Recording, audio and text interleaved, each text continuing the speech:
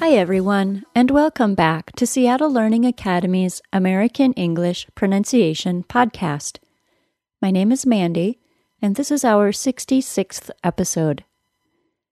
After last week's glottal stop episode, I wanted to continue to talk about the glottal stop a little bit more, especially since it leads right into two other pronunciation issues that are interesting and helpful to learn about: syllabic ends and nasal plosions.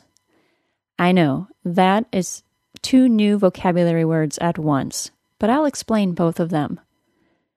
I really wouldn't have thought about doing this if a forum user named Peggy hadn't asked a question she titled T Vowel Consonant Sound. She asked an impressive advanced learner question. Here's what Peggy said. I'm aware that the word button is pronounced button. So, when we have a vowel between a T and another consonant, this vowel is eliminated. Does the same rule apply to irregular verbs like hidden, bitten, gotten, given, driven? I think that given and driven are pronounced driven and given accordingly, right? Peggy was onto something important right there.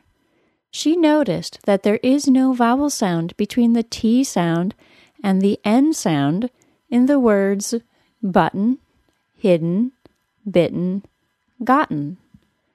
However, there is a vowel sound in the words given and driven.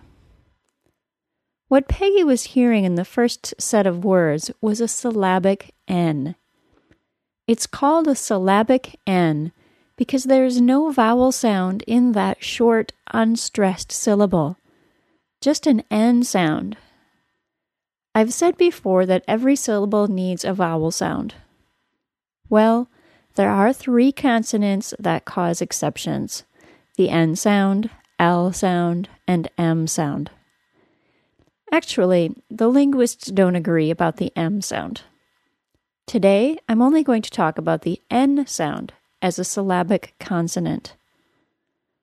Listen to the set of words again. Button, hidden, bitten, gotten. The rule is that when a vowel plus N sound occurs on an unstressed syllable and after a T or a D, the vowel is dropped and the N is used for the entire syllable.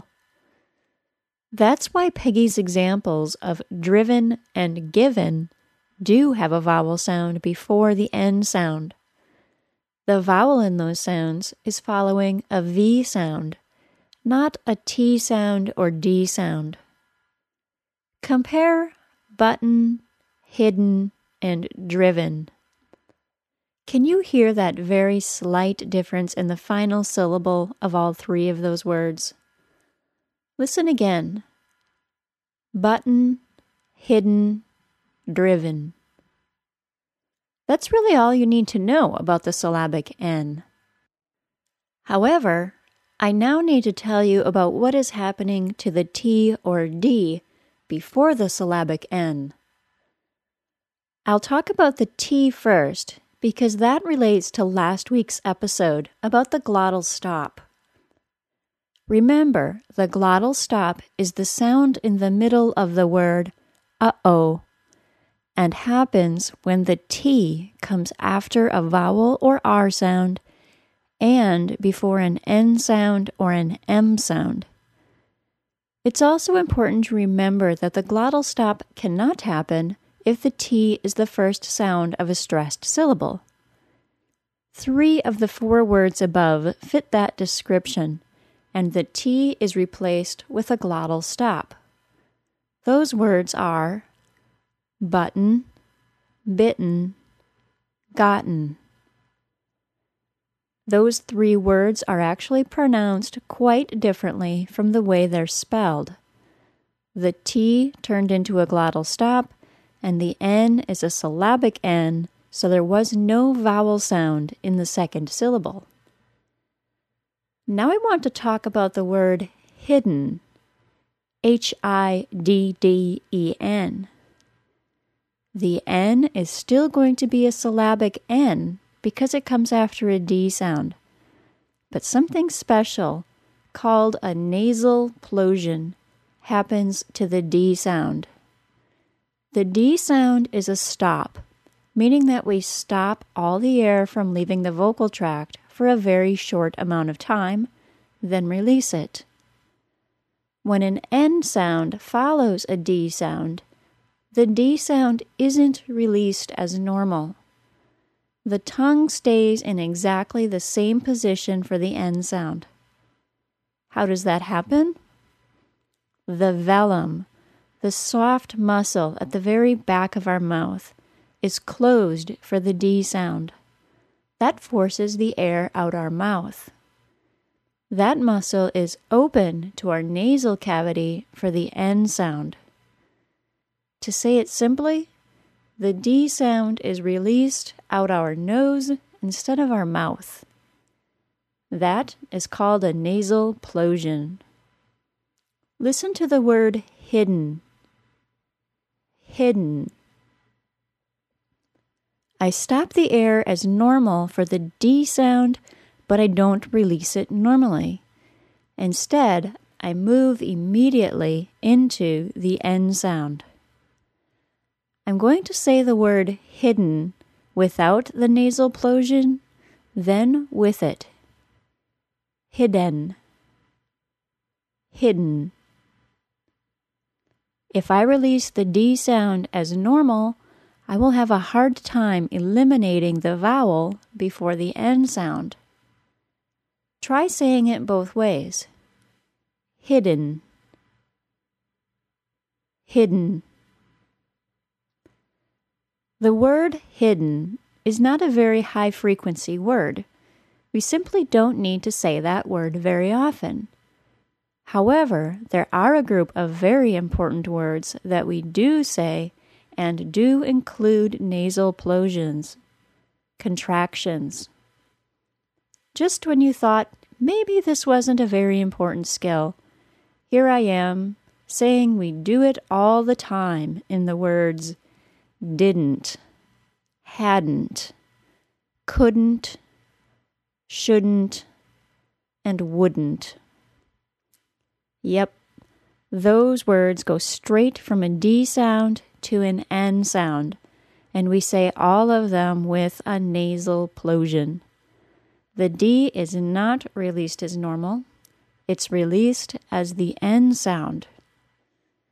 Here they are again. Didn't, hadn't, couldn't, shouldn't, wouldn't. Are you ready to practice with me? I'm going to say 3 sets of words.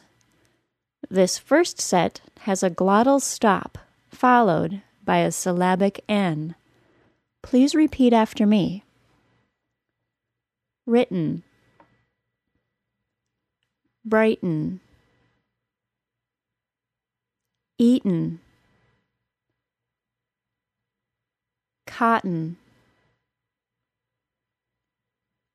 rotten. The next set has a nasal plosion D sound syllabic N. Hidden, garden, sudden, burden, forbidden. And the following contractions have a nasal plosion D sound, N sound. Didn't, hadn't, couldn't, shouldn't, wouldn't. Wow, that was a lot of information for one episode. If you're a new listener to the show, you may want to go back and listen to earlier shows to gain a better understanding of the vocabulary used here today. I've been building up to these advanced level concepts, and they really are advanced. If this is really tough for you, don't give up. It's tough for everyone at the beginning. If you can listen to and understand this lesson in English, you are already a highly capable English speaker. I'll link to the forum post that helped me realize my listeners are ready for information like this, and you can continue the discussion from where it left off. This is important stuff, but I hope you trust me when I tell you that native speakers will understand you even if you don't learn these skills perfectly. However, the more interaction you have with native speakers, the more they will appreciate your clear pronunciation. As always, you can support this show by subscribing to Pronuncian or purchasing one of my books from Pronuncian.com. I've been asked a couple of times what the difference is between subscribing to Pronuncian and becoming a member. Membership is a one-time fee. You choose the number of months you want, and at the end of that time, your account expires. Subscribers get a lower price, and the account automatically renews until you go in and cancel your account. Subscribers also never have a price increase. You always renew at the price we had set at the time you began your account. You can always participate in the forums for free, and let us know if you like this kind of content or not. I produce these podcasts for you, so you might as well tell me what you want to learn about. That's all for today. Thanks for listening, everyone. This has been a Seattle Learning Academy digital publication. Seattle Learning Academy is where the world comes to learn. Bye-bye.